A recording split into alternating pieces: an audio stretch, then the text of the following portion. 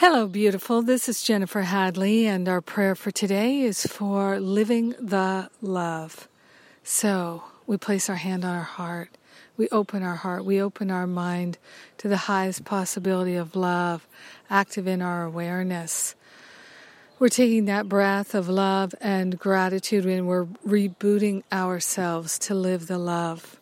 So grateful, so thankful to leave the past behind, so grateful and so thankful to give up the complaints, to give up the moaning and the whining, telling the story, the sad story. We're giving up everything that keeps us playing in the past and living in the past, and we're living the love, which is right now. Love is the eternal now, so we're living that now moment.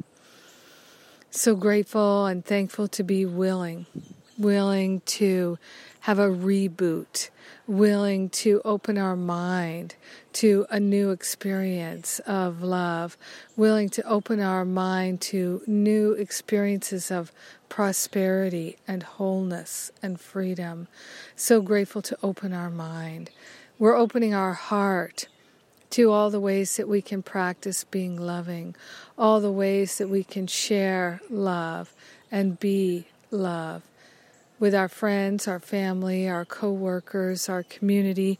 We're grateful and thankful to choose loving action, loving expression, loving words, loving kindness.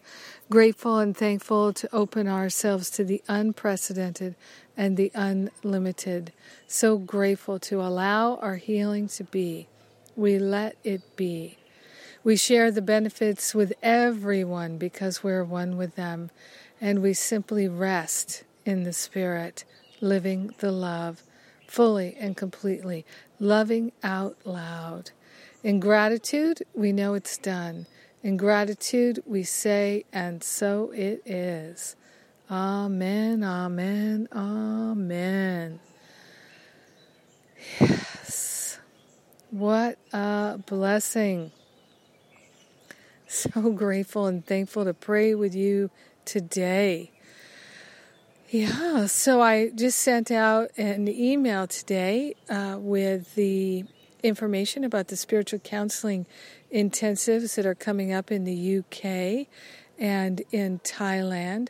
More events are coming. The retreats are coming.